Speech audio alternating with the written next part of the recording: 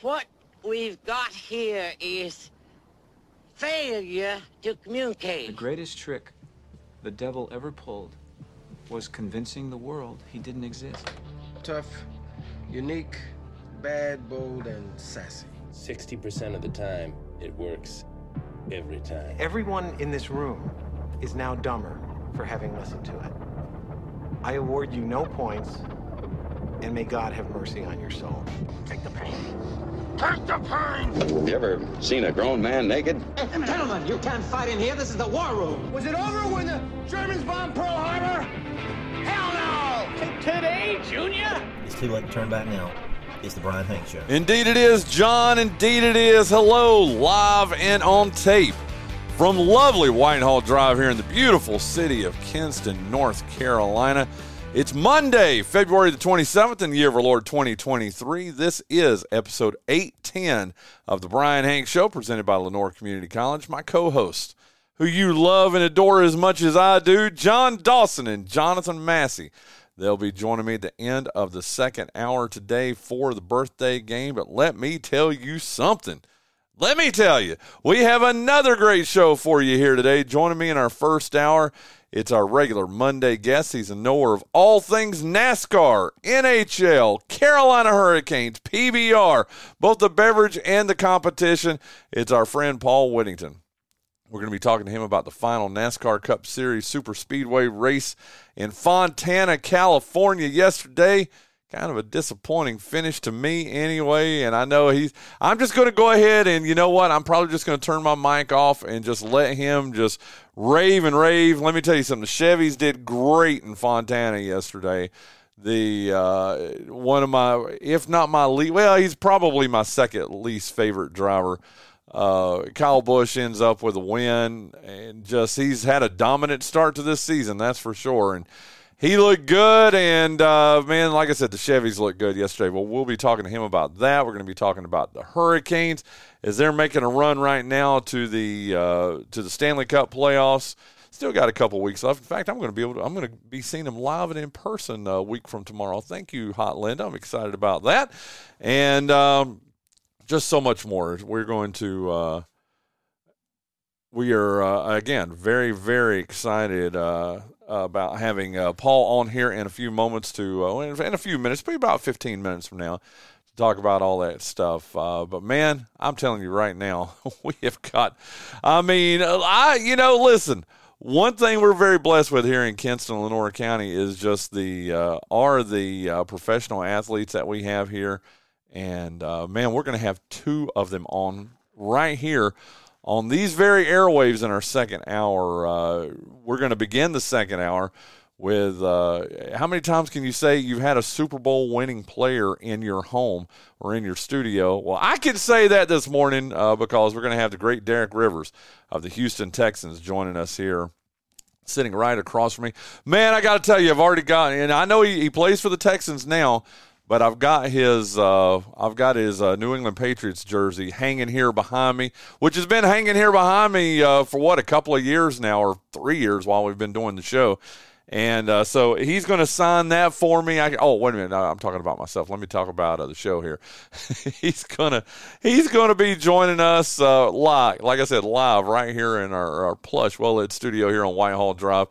Again, it's not every day you can say you've got a Super Bowl winning player sitting here across from you. I can't wait for that, but wait, there's more. Joining us about 5 minutes into our second hour, Derek's sister and just all around one of my favorite athletes that's ever come through Kinston High School, Lydia Rivers. She's going to be joining us on her Spence Automotive guest line live from Texas. Now, here's the deal.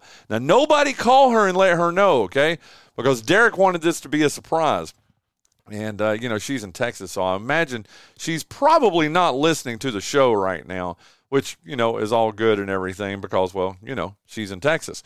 And she just wrapped up a season of professional basketball overseas, and she's playing now we'll get all the details, but she's playing for a professional traveling team right now. And I can't wait to talk to her about that. But here's the neat thing. Like I said, don't tell her now. If you're listening, Keith Spence, don't you text Lydia Rivers and tell her that she's going to be joining us on her Spence Automotive guest line, but that Derek is going to be here with us too. And I'm going to have them ask questions of each other. I want to find out. I mean, it's amazing. You talk about a family. And then their little sister, Elena, too, who's just a great athlete in her own right. It's just so neat that family has produced an NFL player, a professional basketball player, and then they're related to Michael Jenkins, who, played overseas for years and years and years, and who is now an assistant coach in the college ranks. It's just an amazing family. And how about that, though, guys? Derek Rivers, Lydia Rivers in our second hour. One of them live here in my studio, one of them on our Spence Automotive guest line. It's just going to be I just can't wait, man. It's going to be a heck of a second hour here on the Brian Hanks Show. So, again, Paul Whittington coming up here in about 10 minutes or so. Derek Rivers, Lydia Rivers in our second hour. It's just going to be one of those all-timer shows. We've been lucky to have them in our 810 shows. This is going to be one we're going to be talking about for a long time, I know. Can't wait. Listen, saw so many of you guys out at the Freedom Classic all weekend. What a great Freedom Classic. It's one of the best we've ever had. The 12th Freedom Classic wrapped up yesterday. It was a 4-1 win for the Air Force. However, Navy won their fifth title. How about this? Try this on for size. They've played each other now 11 times, that Air Force and Navy has. If you remember, Air Force had to take on the Army back in 2021 because Navy couldn't come because of COVID. But they've played each other 11 times. They're tied 5 series to 1. They've won the exact same amount of games. It's crazy what has happened with these two teams. And, again, congratulations to Paul Kostakopoulos and Navy. But you know what? Congratulations to Kinston. Man, just so many people to praise. Scott Austin, Josh Bass, Lynetta Powell. We had them on Friday's show talking about it. Put on an amazing Freedom Classic. So many fans out there that we ran out of food 2 or 3 times. But, man, Bill Ellis, Scott Austin, Josh Bass, Lynetta, everybody running to go get more food. It was an amazing weekend. We had more than 1,800 fans Friday night. Saturday, when nobody else played baseball in our neck of the woods or played any kind of outdoor sports, I got to tell you, I was like, there's no way we're getting that game in Saturday. It was like an 80% chance of rain, but I'm telling you, between Steven, the groundskeeper out at Granger Stadium, and Paul Kostakopoulos, the Navy coach, and Mike Kozlowski, the head coach of the Air Force, they looked at the radar, they looked at everything and said, you know what, if we start the game an hour earlier on Saturday, I think we can get this thing in. And doggone if they didn't. Now, there's some sprinkles out there, but it never poured rain out there until the game was over. It lasted about 2 hours and 20 minutes. They got the game in, and just an amazing, amazing game. But about 800 fans or so came out Saturday, which I'm surprised there were that many, to tell you the truth.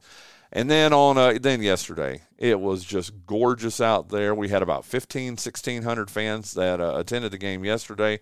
So when you add all that up together, more than 4,000 fans, again, showed up this weekend for the Freedom Classic. And, I mean, all kudos, absolutely all kudos go out to you fans who came out there all weekend. It was just a great spectacle. It was beautiful.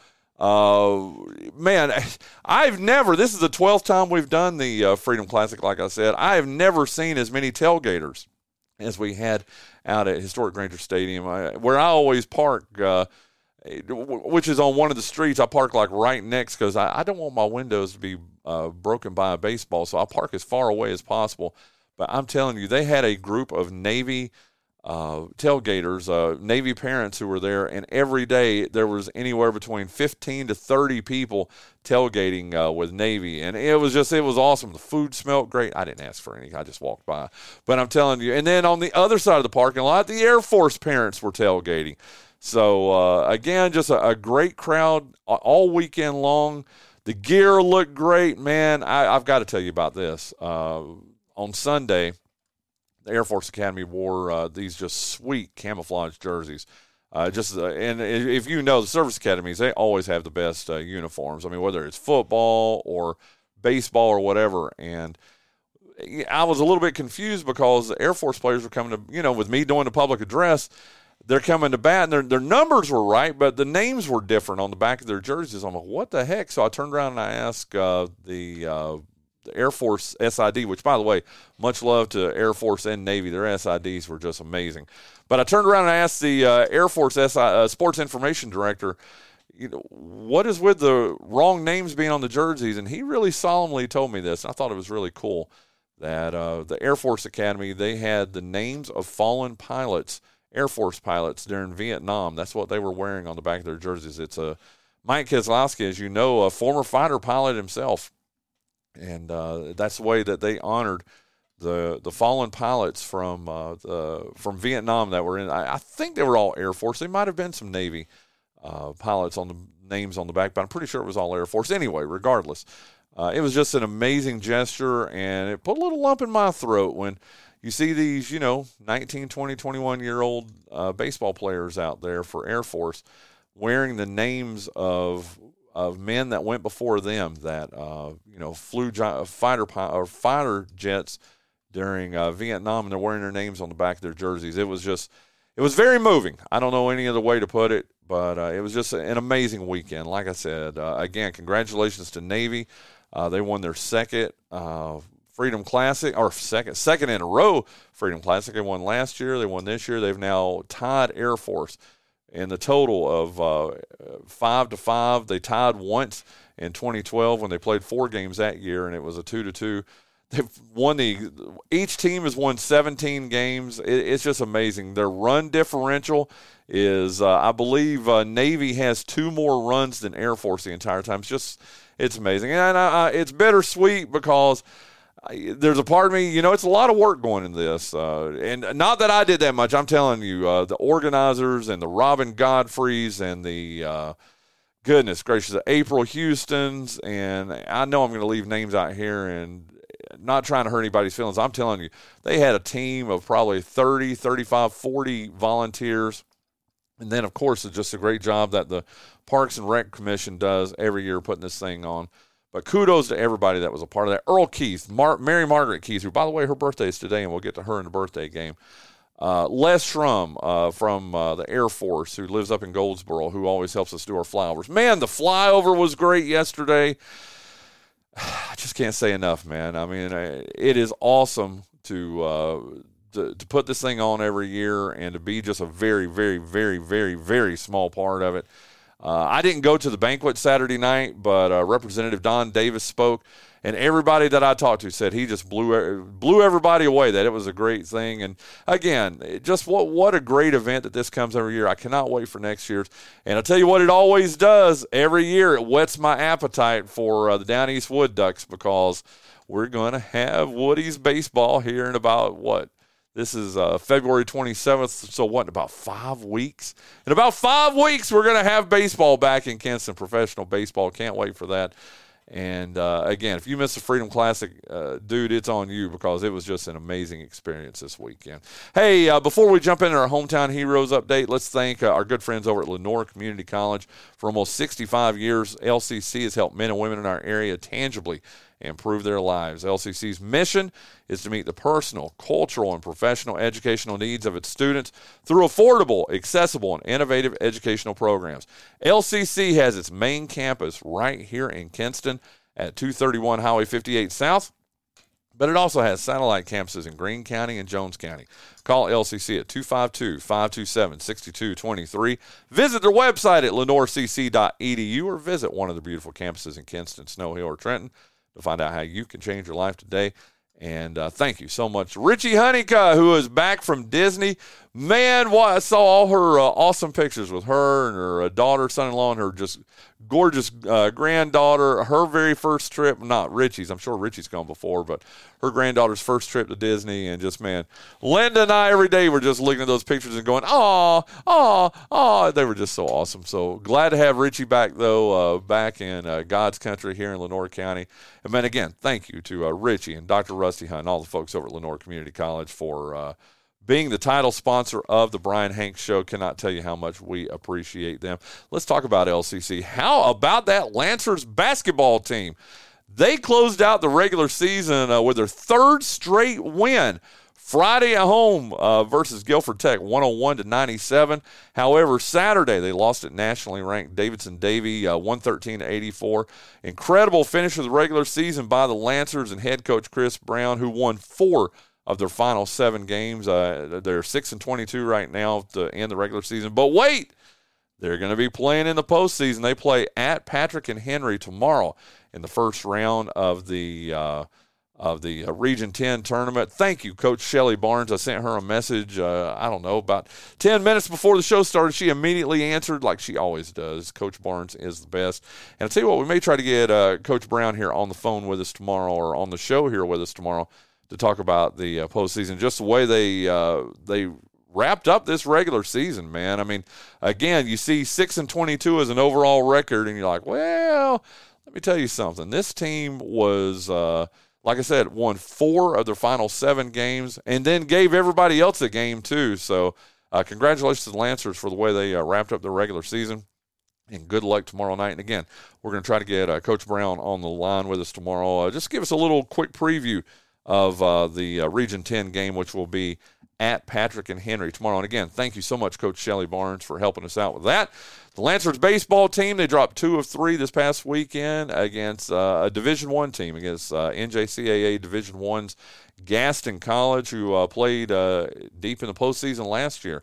But they dropped 2 of 3 games. They're now 10-5 overall, and they are going to be at home. You know what? I've got this. I know they're on the road against the North Carolina Wesleyan. Sorry, North Carolina Wesleyan on Wednesday at 2:00, and then their Saturday doubleheader this weekend, Region 10 doubleheader, is at Brunswick, and that'll be on Saturday. But they're home at 1:00 this coming weekend, so you'll get a chance to see the Lancers, and I hope to get out there myself and get to see them on Sunday at 1:00. So they will be taking on Brunswick there, and that's one of the teams that are a very good team in Division II, Region 10. So a good chance to get out there and see that. How about our NBA players? That's right, the NBA was back in action as they started back after the All-Star break this past Thursday. But Brandon and the Pelicans, they lost on Saturday, 128-106. Brandon started the game. He had 19 points, 4 assists, and 3 rebounds in 36 minutes. They are now in 10th place, so they're just barely holding on to be in the postseason. Man, I think a very good week in front of them here. They're home versus Orlando today at 8:00. They're at Portland Wednesday at 10 p.m. That game is going to be on ESPN, though. And then they're at Golden State on Friday at 10. How about Reggie and the 6th place Dallas Mavericks? They lost at home last night, 111-108. Reggie started the game. He had 6 points, 5 rebounds, 2 assists, and a steal in 30 minutes. And this is what's crazy. Check this schedule out. We are going to be all week long talking about Brandon and Reggie play on different nights every week. In fact, Mavericks are home all week. They're tomorrow night they're home versus Indiana. Thursday versus Philadelphia at 7:30, and that'll be on TNT. And then on Sunday they'll be at home at 1:00. That'll be on WCTI ABC 12 as they take on Phoenix. But I just thought that was neat that tonight the Pelicans play, tomorrow the Mavericks play, Wednesday the Pelicans play, Thursday the Mavericks play. Friday, the Pelicans play. Both teams are off on Saturday, and then the Mavericks play on Sunday. So it's kind of one of those schedule anomalies that you don't really see a whole lot, but I'm pretty excited about it. How about Dontrez Styles in Carolina? Yes, Mr. Clemens, I'm not really excited to talk about this, but Carolina won at home versus Virginia Saturday night, 71-63. It's Carolina's 2nd straight victory, and they're doing their best to get back into the NCAA tournament. A big win for them against Virginia, and that's all everybody can talk about. But listen, congratulations to Carolina. Trez didn't play, unfortunately, but Carolina did come up with that win. They play tonight at 7:00. Trez and Carolina does at Florida State. If you saw the end of that Florida State game, they were down by 25 points against some breaking news. Some breaking news. Terry Holland has passed away. Paul Whittington just sent me this. Now I'm even more depressed than I was. I tell you what, why don't we get him up here on the line with us right now? I was going to wait another minute or two, but we'll go ahead and get him on the line with us right now. Man, that's bad news. Well, I'll tell you what, let me finish telling you about Carolina, they play at home or at Florida State tonight at 7. Then they're home versus Duke on Sunday. And, yeah, Spence, I saw that. Yeah, they overcame a 28-point deficit to come back and beat or Florida State overcoming that deficit to come back and beat Miami. And, Paul, you've thrown me off my game, but it's all right. Man, just heart-wrenching, heartbreaking news that I guess is just breaking right now. Go ahead and tell us a little bit about it, Paul. Yeah, the story broke about 30 minutes ago. The former UVA basketball coach and athletic director at East Carolina, Terry Holland, passed away this morning after his fight with Alzheimer's. Heartbroken, man. I'm telling you. I mean, you want to talk about, man, Terry Holland was my first favorite coach. I mean, he coached the University of Virginia, from 1975 or so for, 18, 19 years, however long it was. And he recruited Ralph Sampson to the University of Virginia. And those, before the late, the last 5 or 6 or 7 or 8 years or so of Virginia basketball, those were the glory years for Virginia from from 80 to 86 or so when Ralph Sampson was a National Player of the Year 3 years. I got to tell you, may I share a Terry? I know we're cutting into all our talk, but can I share a Terry Holland story with you? Absolutely, man. Tina and I were at the ACC tournament in 2014 in Greensboro, and if you remember, that was the first ACC tournament that Virginia won since 1976. And yes, I was alive in 1976, but I don't remember that at all. I mean, I was only 7 years old at the time. Really wasn't much of a. I wasn't much of. I know you were a sports fan at 7, Paul, but I wasn't much of a sports fan at 7, dude. But so it's 2014. And I was there as a fan. I mean, I was credentialed, but Virginia plays Duke for the ACC Tournament Championship. They beat them. And I'm not ashamed to tell you, Paul, and you won't. Some people will scoff and laugh at me, but dude, I cried like a baby. I'm sitting there in the stands, again, 2014, I'm a 45-year-old man, with my Ralph Sampson jersey on and just crying because I never thought I'd see it. I mean, bear in mind, dude, I'd pulled for Virginia and I still do, my entire life. I'd never seen Virginia win an ACC tournament championship. So, I sat in my seat when they did when they blow the confetti up in there and it was coming down the stands. I've still got my hand full of confetti in a Ziploc bag somewhere here in my house from that game. So I'm just sitting there, and they had to run me out of my seat because even after they did the cut down the nets and the celebration, everything on the court, and presenting them the trophy, I just didn't want to leave. I don't know if you've ever been like that at a game before, Paul, but I couldn't leave. I sat there, and literally an usher had to say, "Sir, they're closing up the Coliseum." I mean, the players are already back in the in their locker room. I just didn't want to leave, man. So I did. I finally finally got up. I'm still just very emotional. We're walking around the concourse at the Greensboro Coliseum, and I see this tall man coming. And bear in mind, the concourse is almost empty. I mean, everybody had left for the most part. I mean, there's still a couple hundred people probably walking around the concourse, and this tall man is walking towards us, and I'm like, no, there's no way. Dude, it was Terry Holland. That's crazy. And so after all that emotion and everything, I walked up to him and, he saw me, of course, wearing my Sampson jersey and my orange Virginia Sampson jersey. And he's like, I'm like, sir, I was like, Coach, I'd love to get a picture. Oh, of course, man. He put his big old arms around me and pulled me tight like I was his son or something, man. And I've got that picture. I'll have to post that picture. One of my most proud pictures that I've got too, of me and Terry Holland. And right after, he was just giddy. He had his orange tie on. He was as giddy as I was, man. And I told him, I was like, I didn't think I'd ever see this. And he said, you know what? Me either, but it was great. And it was awesome. And when I saw the news about Terry Holland being sick, it came out, I guess, as Tony Bennett was approaching the all-time coaching record at Virginia, Mm-hmm. and they announced that he had Alzheimer's, and it just broke my heart. And then for him to pass away this morning, goodness gracious, Paul, I'm heartbroken, dude. Yeah, he was definitely one of the good guys.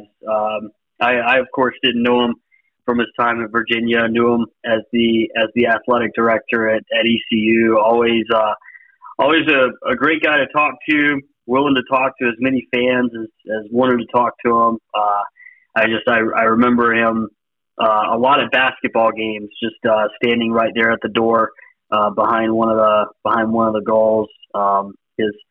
His tall self and his purple tie all the time. Just a class act, a great guy, and he did a lot for ECU. And it's certainly sad news this morning. Just heartbroken, just absolutely heartbroken. Tell me, you know what, dude? And I covered ECU for a bit while he was the AD, Mm-hmm. but you can give a unique perspective to this, Paul. I mean, being as big a Pirates fan as you are and a grad and everything, what did Terry Holland mean? And I can tell you what he meant to Virginia. I mean, until Tony Bennett broke the coaching record, he was the all-time leading coach in wins. I mean, he took us to the Final Four in 81 and 84. I can tell you what he meant to Virginia basketball and Virginia athletics. What did he mean to you? What did he mean to ECU athletics? Yeah, I mean, I guess he was the athletic director when I started there as a student. Had a chance to talk with him a couple of times just at basketball games, shake his hands. He was just a phenomenal person. Did a lot for ECU. You know, he was the athletic director there when they brought in the big practice facility for the basketball team. Was he the AD when they built the baseball stadium? I believe so. Yeah. He got there in 2004, and that stadium opened in 2006, I think it was. He was the AD there when they brought in the baseball stadium. He was the AD that helped hire Jeff Comfort. Not one of our best memories as Pirate fans, but that's okay. We don't hold it against Terry Holland. But just a phenomenal person that poured his heart and soul into ECU, and was, like I said, just a phenomenal guy that would talk to anybody. Just a great human being. Well, again, as you were saying that, I was kind of just quickly looking over Twitter and the kudos and the just everybody pouring in their thoughts of it too. And I thank you for sending me that. I appreciate that, Paul. I would have had no idea if you hadn't sent that to me until after the show ended. I'm glad we got a chance to talk about him a little bit right now, because I'm telling you, this one hits a little differently, man. You know. Yeah. Yep. Certainly does. That voice you're listening to, it is Paul Whittington joining us here on the Brian Hanks Show this morning. He's our regular Monday guest, and a sad way to start your appearance, dude. I didn't even play your walk-up music, man. Hold on, Carl. We're doing that. That's one of my neat things that we're doing here. Let's see. Let's get it going here. Paul Whittington joining us this morning here on the Brian Hanks Show. There you go. There's your proper start, or your proper walk-up. Here you go. I appreciate it. Hey, tell us a little bit. What is this song here? This is Somebody's Gotta Be Country by Easton Corbin. Yeah, there you go. Here, we'll listen to a couple bars of it for you. Huh? Gas about 4-wheel drive. I keep Alan Jackson playing on the radio. Wait a minute. Do you keep Alan Jackson playing on the radio? Most of the time, yeah. Yes, you do. I do. That was the dumbest question I've ever asked, because, yes, I know you do anyway. So there you go, dude. How does it feel to have your own walk-up song, man? I like it. It feels good. Great way to start the morning. There you go. Let's just jump right into it, dude. Got home from the Freedom Classic yesterday and got to watch pretty much the entire the final stage of the Super Speedway race in Fontana yesterday. Man, you want to talk about a bad sports weekend, dude, and yes, I'm sorry I'm making it about me at this moment, but I mean, Virginia loses to Carolina. All our teams got knocked out of the state playoffs over the weekend. Before the weekend, I guess on Thursday, but I kind of consider that weekend eve or whatever, but I guess the high point, though, was ECU sweeping Carolina in 2 games this weekend in baseball. But other than that, I mean, it was kind of a bad sports weekend for me, dude. And then, this Terry Holland news on top of it just, makes it that much worse or whatever. And then in Fontana, man, Chevy. My second least liked driver wins because, I can't stand Kyle Larson. I mean, he's number 1 on my most hated list. But I got to tell you, Kyle Busch isn't far from the top, man. But he comes up with a big win, and they have had a great start to or he and the 8 team, they've had a great start to the season. You know what, though? I don't know, but about 2% about NASCAR as much as you do. Paul Whittington, take it away. Fontana yesterday. Yeah, the final race on the 2-mile layout there at Fontana, NASCAR over the weekend announced that they had sold the vast majority of the property for a cool $500 million, $500 million with a B. Wow. They're gonna reconstruct it into a half-mile high-bank short track. It'll be a little reminiscent in look to the Martinsville Speedway. Nevertheless, it was a great race. The 2-mile layout here always produces great racing, and yesterday was no different. 3 hours, 8 minutes, 5 seconds to run the advertised distance of 400 miles. It's 200 laps around the 2-mile track for anybody who wants to do the math. Ross Chastain won stage number 1. He also won stage number 2, but he didn't win stage number 3, and that's the one that matters. Kyle Busch, who started mid-pack, I believe, drives to the front, just a fast Lucas Oil Chevrolet. Chase Elliott finishes second, drives back from the 33rd position. And then it was all Trackhouse, finishing 3 and 4. Ross Chastain, Daniel Suarez, all Chevrolet in the top 4. Trackhouse Racing showed once again that they're very fast. We saw flashes of it at Daytona. We've seen flashes of it here. And I can only expect that those 2 drivers will be running near the front next week when we go to Las Vegas. But overall, a great race to finish out the 2-mile layout configuration at the Auto Club Speedway. We've been coming here since 1997. Jeff Gordon's won the inaugural race. Mark Martin won the second race ever at this racetrack. But it's been a lot of Chevrolets ever since. I hate to see a track that's been so good to Chevrolet go away. Hey, it doesn't hurt my feelings at all, okay? Fair enough. There you go. Chevy, top 4, like I said. Kevin Harvick 5th, Denny Hamlin in Toyota 6th, Brad Keselowski, who really ran well in this in the race, 7th. Alex Bowman, Austin Dillon, 8th and 9th in Chevys, and then Joey Logano, America's team. Joey Logano finishing 10th in the Blue Oval. Dude, we knew. I mean, you said it going into the season, even when it was announced that Kyle Busch we knew he was going to run pretty strong.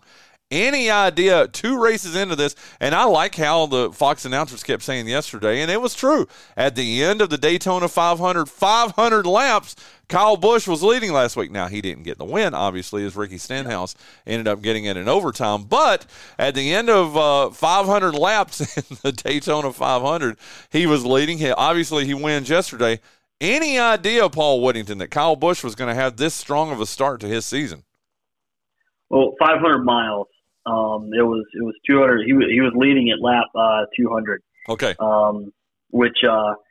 Which would have been the end of the Daytona 500 under the old rules without overtime, but didn't get it done. Yeah, listen. There was Kyle Busch and Chase Elliott was asked kind of a similar question in the post race stuff by NASCAR and Fox's Bob Pockrass after the race yesterday, and this shouldn't come as a surprise to anybody, but Kyle Busch hadn't won on pavement in a year and a half. The last win that he had, the only win that he had last year, came on the dirt in Bristol, and he steps into a ride this year to a car that won 3 races last year. Remember, this car was driven by Tyler Reddick last year, went to victory lane on 3 different occasions, so it's no surprise that he's stepping into good equipment, but you look at how competitive he was, not just him, but, RCR in general, how competitive they were a few weeks ago at the LA Coliseum.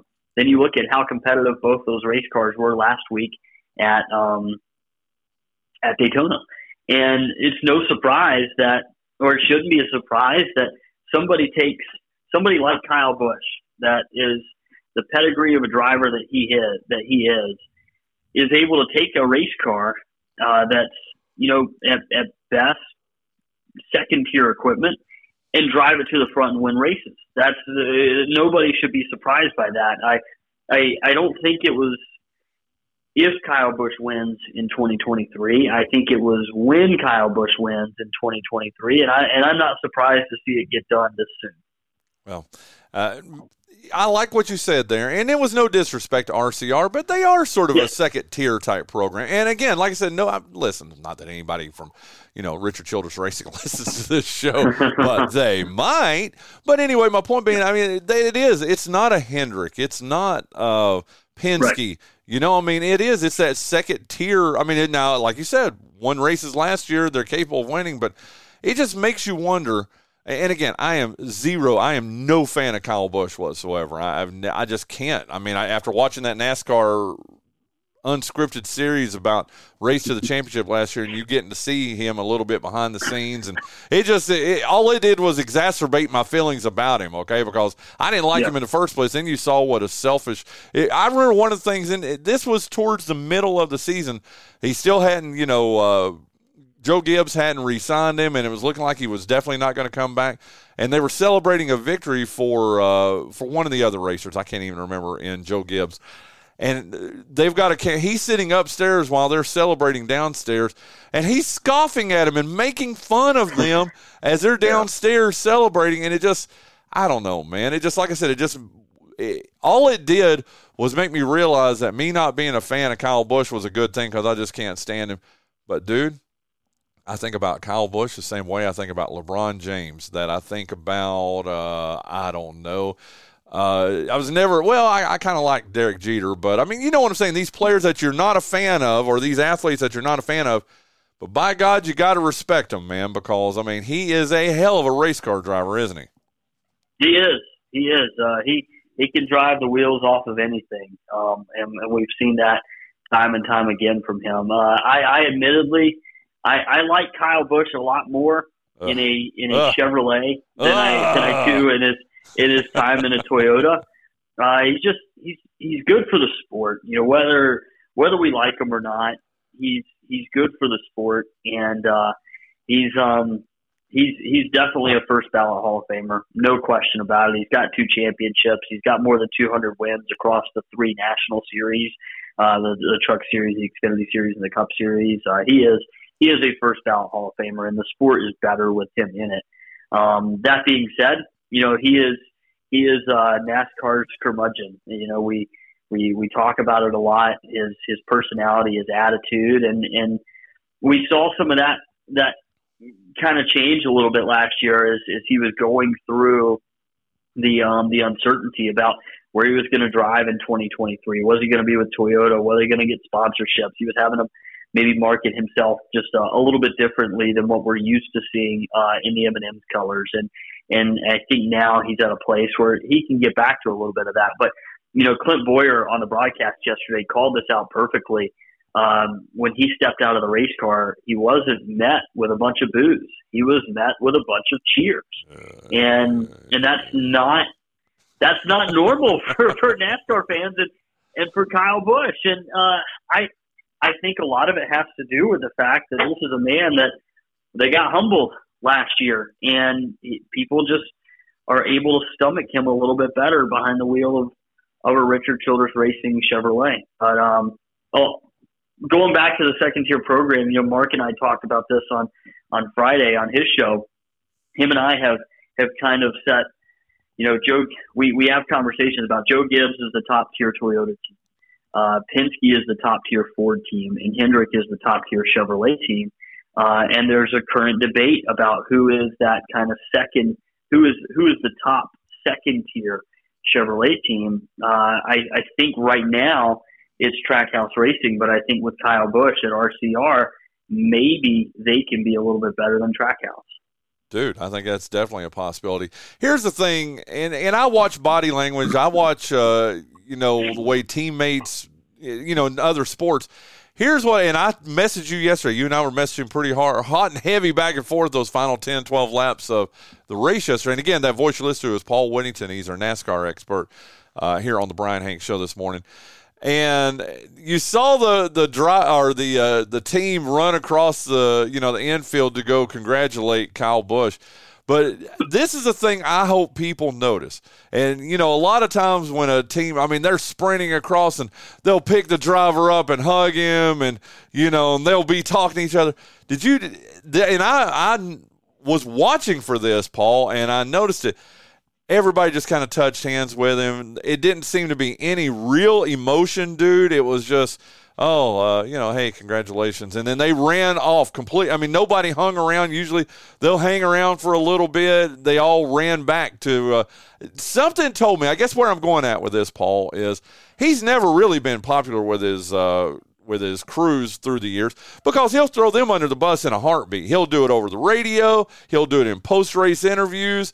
He is the classic, hey, we won because of me. And, maybe he'll, I had pretty good equipment. But you know what? We won because I'm such a great driver. But if they lose, well, you know what? Wish we'd have had a better car. I'd like to have given the sponsors a better race, but, blah, blah, blah. Dude, and I know this is a new crew. I know all that. But, dude, it almost looks like they're already ready for those when the first time a piece of equipment fails on him, dude. Yeah, maybe. I saw that celebration a little bit differently. I hear what you're saying. First of all, you're not going to run over there and pick up Kyle Busch.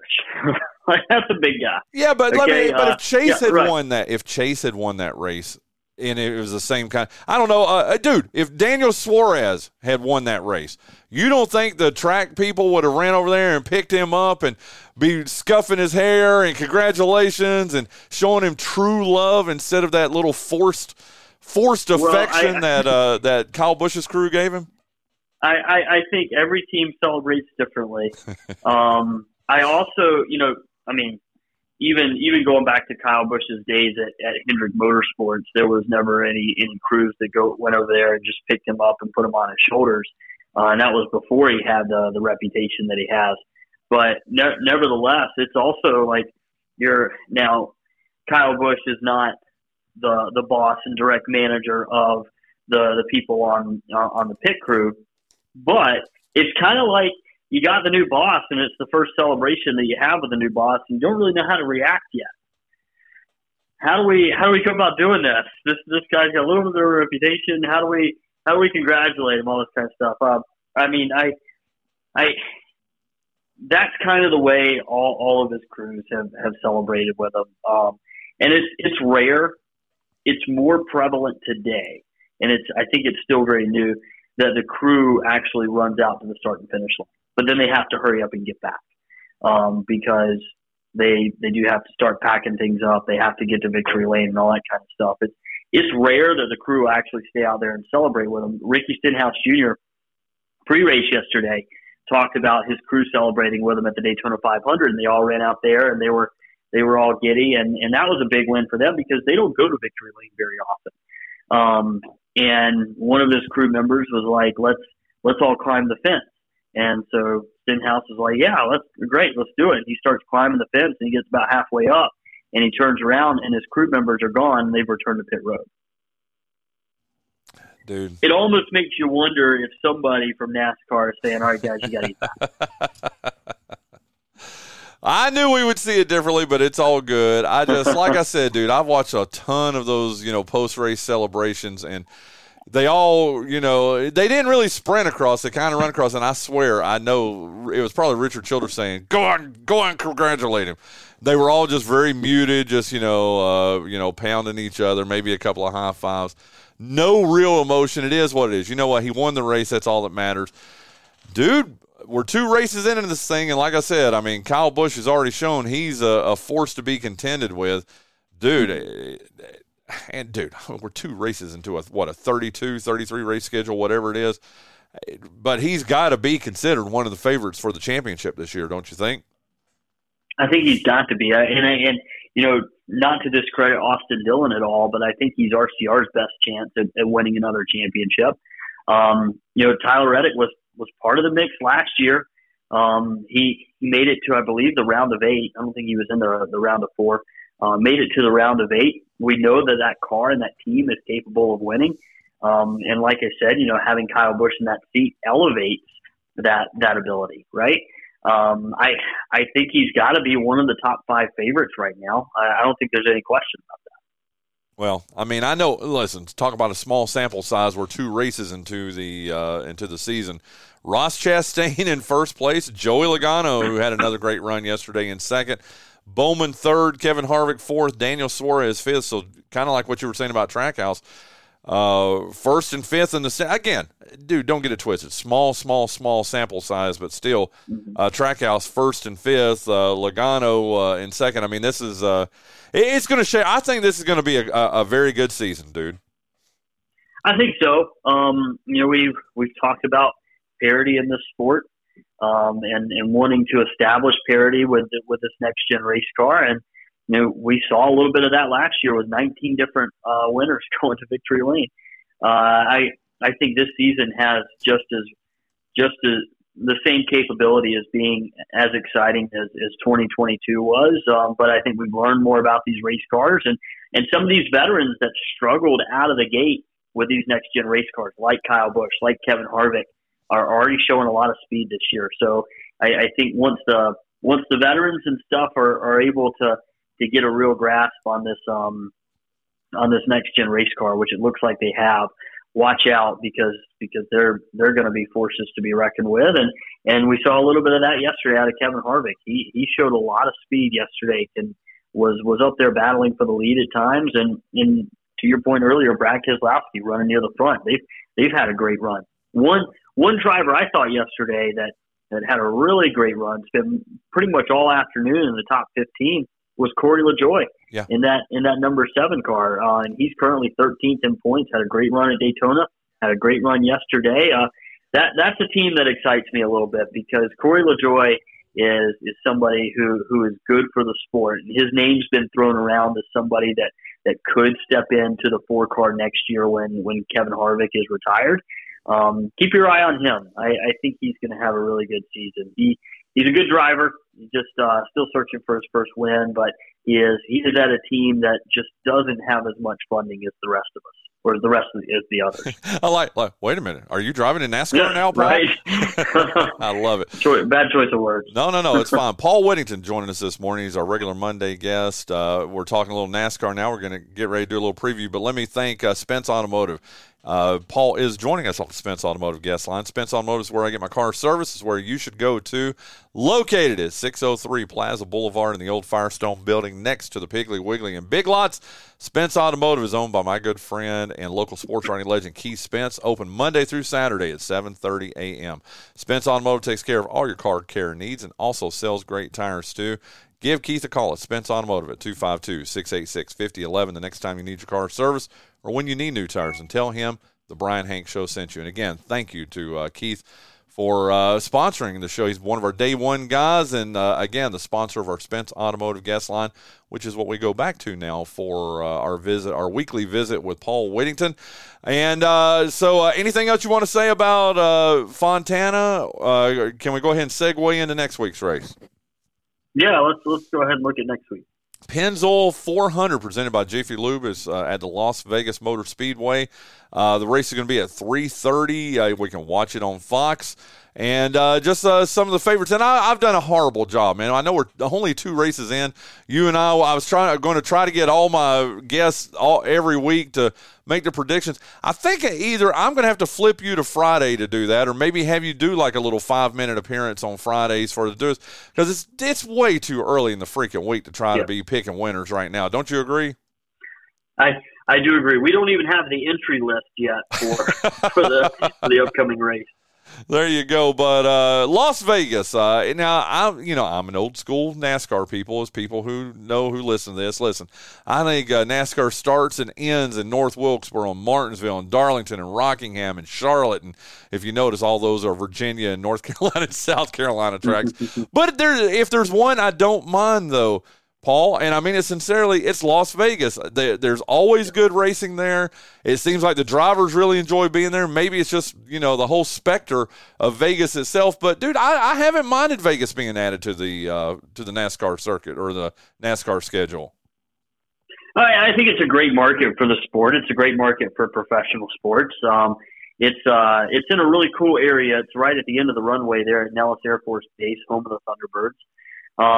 And it produces great racing. It's one of the 1.5 mile racetracks that we go to that's actually, before the next gen car, was actually exciting. The 1.5 miles had gotten a little stale right there at the end of the end of the life of those Gen 6 cars. Now we're in the next gen race cars, and they've brought a little bit of life back to the 1.5 miles. But Las Vegas has always been an exciting racetrack.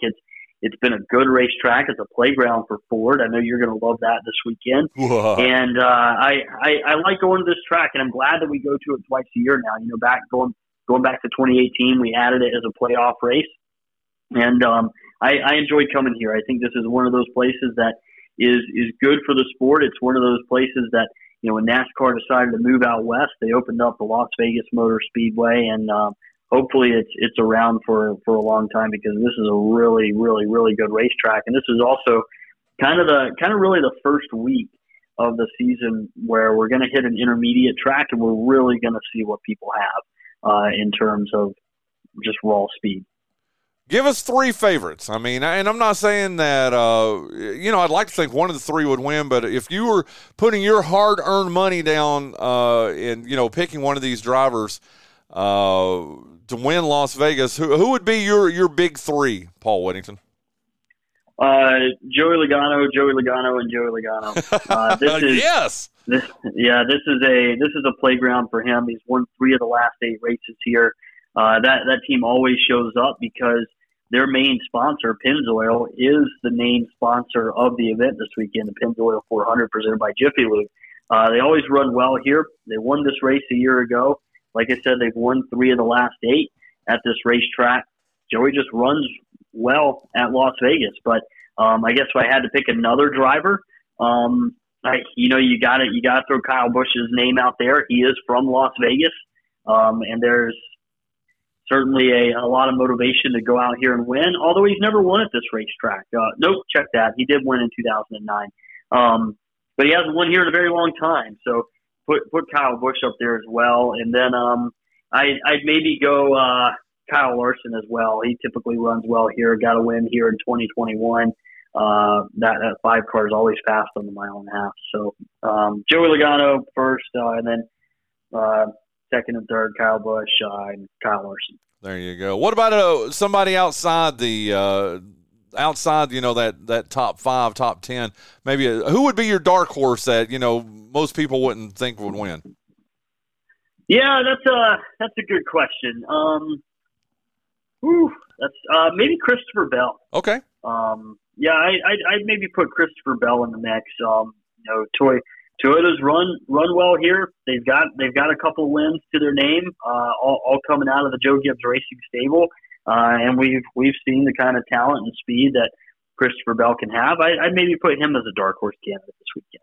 Well, there you go. Let's see. We've got about 6.5 minutes left here in your visit. Let's switch over to the Carolina Hurricanes, and this tells you all you need to do, all you need to know about the Hurricanes. Check this out for size, dude. They've got 3 games coming up this week: Wednesday at Vegas, Friday at Arizona, Sunday home versus Tampa Bay. How about this, Paul Whittington? 2 of those 3 games on nationally televised networks. TNT this Wednesday, TNT on Sunday, dude. That, as much as anything, tells you how good this team is this year if they're putting it on nationally televised broadcasts, right? Yeah, it's I love it, but I hate it at the same time. I love it because that means that the Hurricanes are just naturally getting more more national attention, and I love it because at least one of these is going to be at home. We typically haven't gotten a lot of those home nationally televised broadcasts, but I hate it because the Hurricanes don't have a great record on national television. But hopefully that's behind us. Different team, different scenario. So maybe they can go out there and get a couple of wins in front of a national audience this week and into the weekend. Well, let's get caught up a little bit on them. Since the last time we talked, they were 2-1, but had that 5-game winning streak snapped on Saturday when they were at home against Anaheim, a 3-2 loss, and just another one of those that I got to tell you, dude, it blows my mind. They play Boston and they beat Boston, as well as they did, a couple of weeks ago or whatever, and then you play an Anaheim team that is in last place that only has 45 points. It's 19-34-7. And you lose it. I don't get it, dude. I mean, help explain that to me. I mean, you beat the teams that, that you would think you don't have much of a chance, and they went in as an overwhelming favorite Saturday, and they lose to Anaheim. Please, Paul Whittington, explain this to me. Any given day in the National Hockey League. Yeah. It's, one thing that I love about this league, and it's one of those things that makes the Stanley Cup one of the most difficult trophies to win in sports. Any given day, the top team is susceptible to losing to the bottom team. Unfortunately, that's happened now twice this year because the Canes have been swept by the Anaheim Ducks this year. You go back to December 6th, it was a 4-3 loss in overtime to the Ducks. One of those games that the Canes should win, and just haven't been able to get it done this year against the Ducks. It is what it is, but it's tough to make sense. I guess if you're going to find some justification, you can look no further than this was a back-to-back for the Canes. They go out and dominate the Senators on Friday night, and then have to turn around and play the next day against an Anaheim team that has nothing to lose. Right? They can just go out there and match you physically, match you for speed. Then they get to rest and head on back, and they literally have nothing to lose. They're not going to be a playoff team, so they can just go out there and play spoiler, play home record, do whatever they want. And that's what they did. They just got ahead on a Canes team that was maybe a little tired from the night before, and took advantage of it and walked away with the 2 points. What's crazy to me, I was just looking at the standings. The top team out of the Eastern Conference is Boston. They're 9 points up on the Hurricanes, and I'd like to see the Hurricanes get a little bit more separation over New Jersey. Only 3 points separate that, and the Canes do have a game in hand.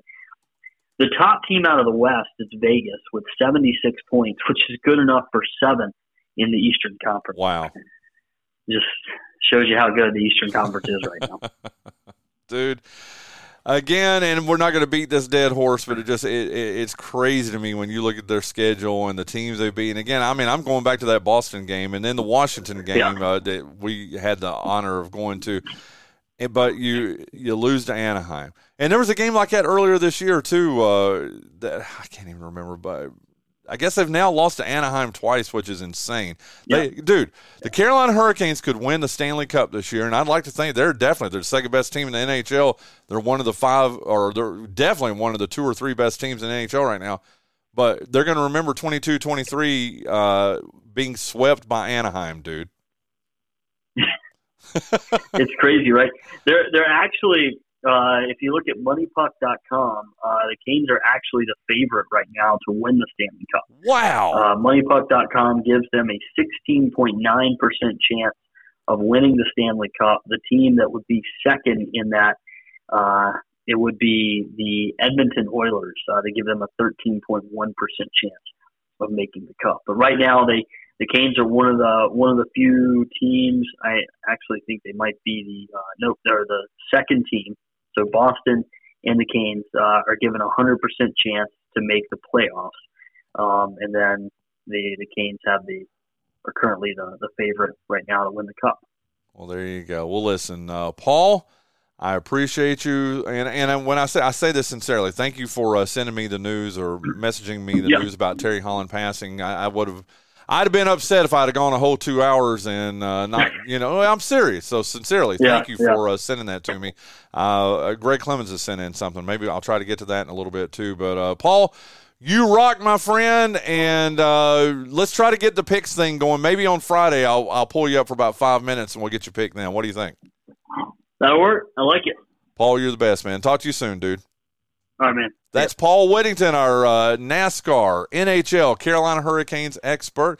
As we're wrapping up the first hour of today's show, man, coming up next, I am so pumped for this.